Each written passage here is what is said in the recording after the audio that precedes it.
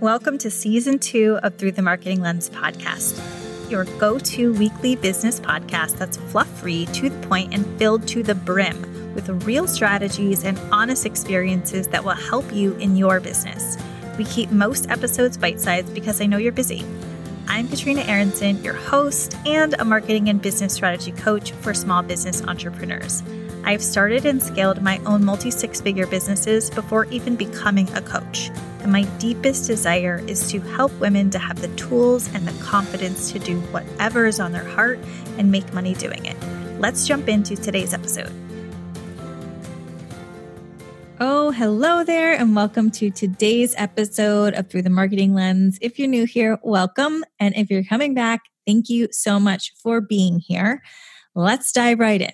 So we hear a ton about statistics around business failures, which is really like a dismal thing all the time. They're real. It happens every day. And I'm going to read you some stats from the Bureau of Labor Statistics in the US. It states that approximately 20% of new businesses fail during the first 2 years of being open. 45% during the first 5 years of being open. So about half of businesses are going to fail within the first 5 years. 65% fail during the first 10 years. And only about 25% of businesses make it to 15 years or more.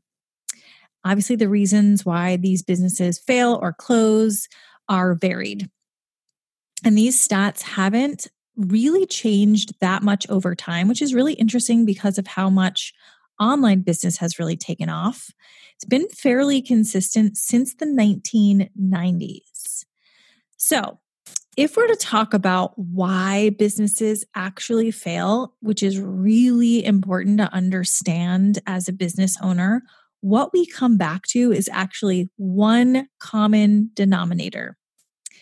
And this is incredible because although people state various things, it can all be brought back to one place. So most businesses actually fail because they don't know how to scale their business. So some of the people that are surveyed that their businesses failed, they will say that they ran out of money or they burned out or they couldn't keep up with demand because they were growing too fast. So maybe there was labor issues. Funny enough, these are all symptoms of the same problem, and that is that the businesses didn't scale effectively. So we're going to talk about what that even means. So don't worry if you don't know what scaling is. It's kind of a buzzword that people use all the time, but a lot of people don't even know what it is. So the difference between growing and scaling is the first thing I'm going to talk about. Growing a business, we all know what that is, but to get down to the nitty-gritty details, it's actually when you're growing your revenue at the same speed that you're growing your costs. So that might look like another location or hiring a bunch of people. When you look at the numbers in your business, you're going to see that yes, your revenue went up, but your costs went up at the same speed or relatively close. So that means that the profit is pretty much the same as before you grew, right? So maybe you brought on 3 new teammates and you're bringing in all this new revenue, but you're essentially paying all those new teammates with that new revenue. So you're walking away with the same amount of money as when it was just you and one VA. So obviously not ideal. And now let's talk about scaling and what that is, because these are not the same thing. So scaling is actually being able to grow your revenue faster and increase your costs at a way lower rate. So the key difference between growth and scaling is achieved by increasing revenue without incurring significant costs. So while adding customers and revenue exponentially, costs while scaling should only increase incrementally, if at all. Depends on when you are scaling within your business. So there are ways to actually increase your revenue without increasing your costs or very, very nominally. So look, when you're first starting out your business, there isn't really much choice because you're going to have to invest in all the things. If it's just you and a computer, you're going to need to buy the systems. You might need to hire someone. It's going to cost you no matter what. And so it's not really at that very, very beginning stage. But once you are a bit more established and you have the basics covered, then scaling becomes something that is an option because you have those basic tools already within your business.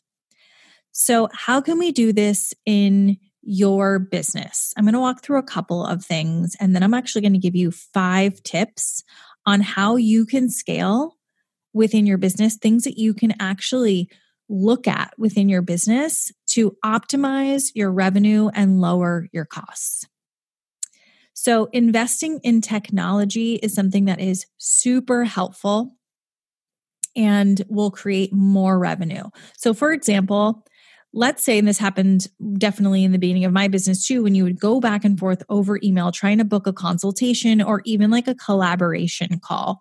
Both of those are not necessarily revenue driving because a consultation is probably something that is free. So it's taking up your time because you're going back and forth over email. Sometimes like you can't figure out a date right away. So you even lose the email. And so how do we rectify that? You can actually send them a link to your calendar booking system, which will give them access to your calendar. They book in, and then there's reminder emails that are automatically going to send to them. So that's going to cut down your no-show rate. So this simple tool increases sales simply by reducing no-show rates. So more sales calls equals more sales, and it increases your efficiency. So you're not wasting like an hour going back and forth with this person. And you're able to use that hour more wisely. So by investing, let's call it $15 a month or so, you are increasing your sales. And of course, this depends on how much you charge for your services. But this is a nominal cost for a revenue increase that could be rather large. So that is one example of scaling. So there's many systems that you can do this with, but this is a really good example and definitely something that I have changed in my business. And I saw a really big shift for my business. Smart outsourcing is another thing. So let's say that you run a marketing agency and you charge $500 a month for email copy services. And that's going to obviously take you a lot of time to create the emails. There's a whole process that you're going to have with them in the beginning. If you can outsource that to someone who you really trust, so this would definitely take some expertise in terms of hiring, and they only charge $300 to do the same service, you would now profit $200 and get your time back, which you can use to create more sales. You can use in revenue producing activities. Okay, so that is what scaling looks like when we're talking about outsourcing. That's a really powerful thing. So you can see that with scaling, it really is about being smart and knowing a lot of things, being able to make smart hiring decisions. How do you do that? Being able to get the systems that will really work within your business. How do you do that? How do you know which ones those are? So instead of planning to just increase your revenue and not thinking about all of the things that go into this, you do need to seriously sit down and think about what makes the most sense to actually decrease your costs, but also make sure that you're saving your time, and really getting access to that knowledge is super important. Scaling is not something that is easy. It takes a lot of savvy, and frankly, it takes a lot of work to do it well. So like if you're outsourcing with labor, sometimes people quit, or maybe the caliber of work that they showed you is not what they're producing. So being measured about a plan and not being completely beholden to any one person is really important too, because you're going to have to take on that labor if they're not doing a good job. And then it's all of your time. So if you're stretched too thin, then that's going to go into that growth mode. So that's where burnout happens. So here are 5 tips. I know I just gave you a couple of tips, but we're going to go into 5 more tips for you to shift from growth to scaling. So these are 5 things that I really thought about with my own business over the last few years. What have we really dug into that was the most effective? Okay, wait, before we move on, I want to ask you to do 2 things for me today. Subscribe to this podcast, and if you will like what you hear, rate us wherever you listen. We appreciate your 5-star reviews so much. I read each one, and I could not be more grateful for you. So make sure you have, if you're not driving, a pen and paper so you can write things down and go back to and really assess within your own business. Number 1 is look at everywhere that you are currently spending. So what are your major costs? And from there, where can you be smart and reduce? So maybe there are systems that are not necessary anymore. As we grow, we tend to have systems that can feel a bit redundant. And maybe you don't need both of the systems anymore. So it's time for you to migrate all the way to one system. So you're not paying $300, $400 a year to use system A, which you don't need anymore. Maybe people. So this happens as you get better at what it is that you do. Maybe you can be smarter about your labor costs. And sometimes that does mean not working with certain freelancers anymore and kind of up-leveling. Maybe that means it's time to hire someone else that would be able to do things more efficiently than someone else. So it's really about like, where can you cut your costs on what you are spending, but also be really smart with what this looks like. Number 2, focus on one thing at a time and solidify it. What I have done in the past and what I see a lot of people doing in the past is that you stretch yourself so thin because what you're trying to do is just like create that revenue really, really fast. And what happens when you don't do it that way is that your processes get really, really good. So if you're focusing on one thing at a time, you're going to get really good at that one thing. And you're going to be able to create a process around it. You're going to be able to hire or outsource for that and then train really well for that one thing. And if you don't have the time to hire and train really well, you're always going to have to check in on it, make sure they're doing their work properly. Frankly, you're probably going to just do it anyway, which is definitely something I've been guilty of, right? Because you feel like, oh, it's just going to take so much time. But that feeling comes from you being stretched so thin. So that's focus on one thing at a time and solidify it. Solidify the process, solidify what you want the outcome to be, all of that. Number 3 is focus on customer retention. I cannot stress this one enough. It is so much less expensive as a business owner to keep current clients who are already working with you than it is for you to get a new client. It's a lot harder and a lot more expensive for you to get a new client. So, how are you making sure that customers purchase from you again? Do you even have any thoughts around that? This is I keep going back to the expense, but it's a way less expensive venture in your marketing than new client acquisition. And you may or may not have assessed that before, but you can do this simply by keeping in touch. You can do this by email strategy. Like there's so many ways for you to keep clients. It really depends on what it is that you do and what your price points are. But staying in front of them is one really simple, basic way. Number 4 is focusing on your marketing, but doing it really smart. You do not need to be everywhere. You need to be in the places that make sense for your strategy. So your marketing is the lever that you can pull and really control your costs in this digital world that we live in now, right? Didn't used to be this way. We weren't able to really analyze like where we were spending all of our marketing dollars and what our return on investment actually was.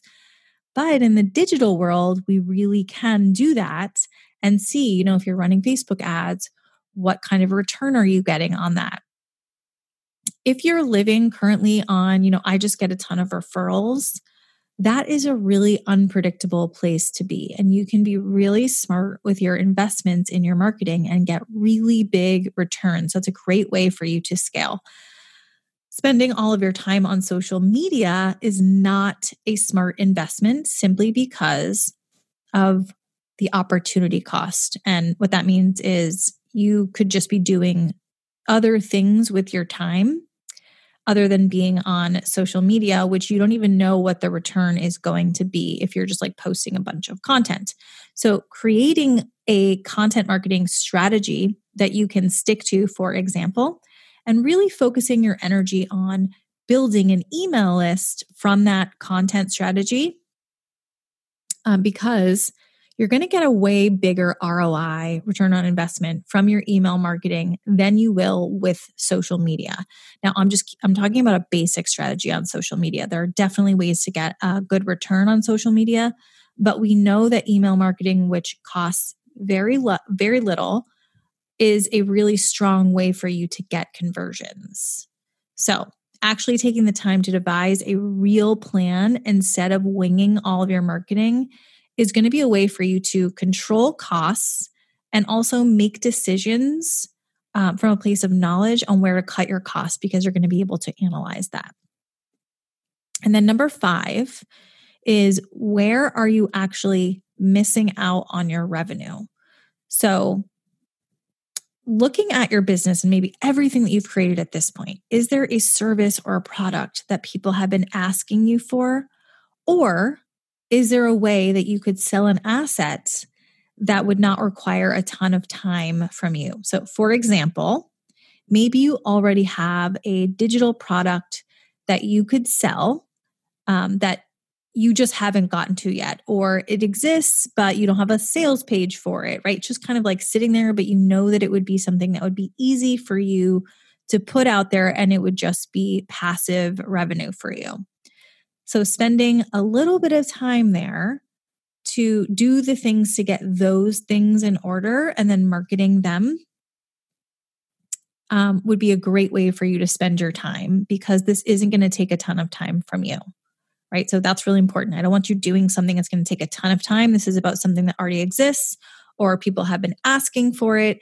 I will tell you from the product sense, when I owned a boutique, one of the things that we did is we created baskets, right? So we already had the products, but we were able to create baskets so that people could just come in and purchase these baskets.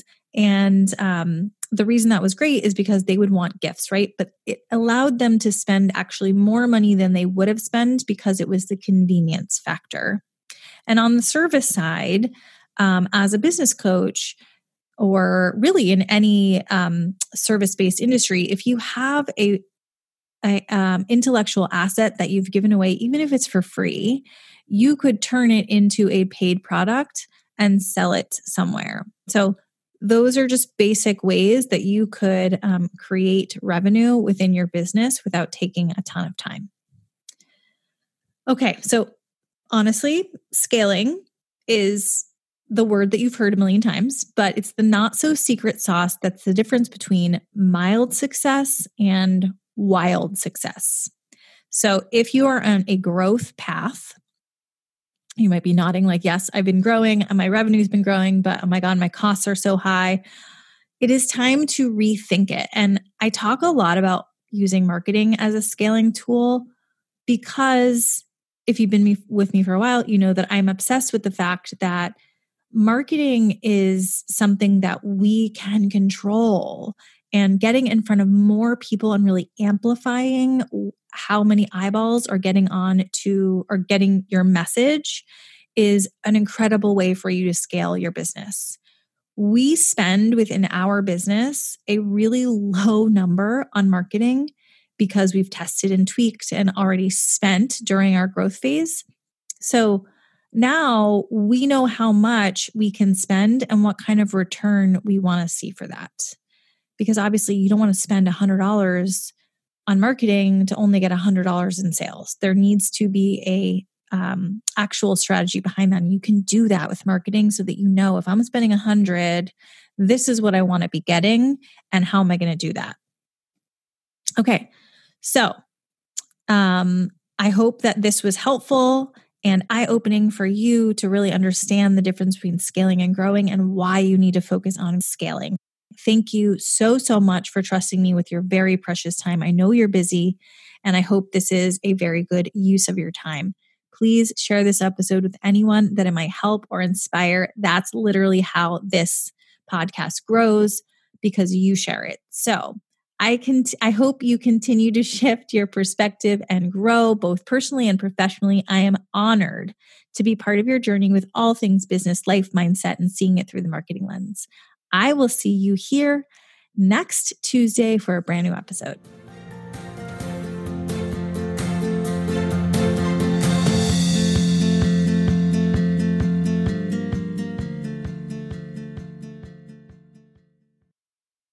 Okay, wait, before we move on, I want to ask you to do 2 things for me today.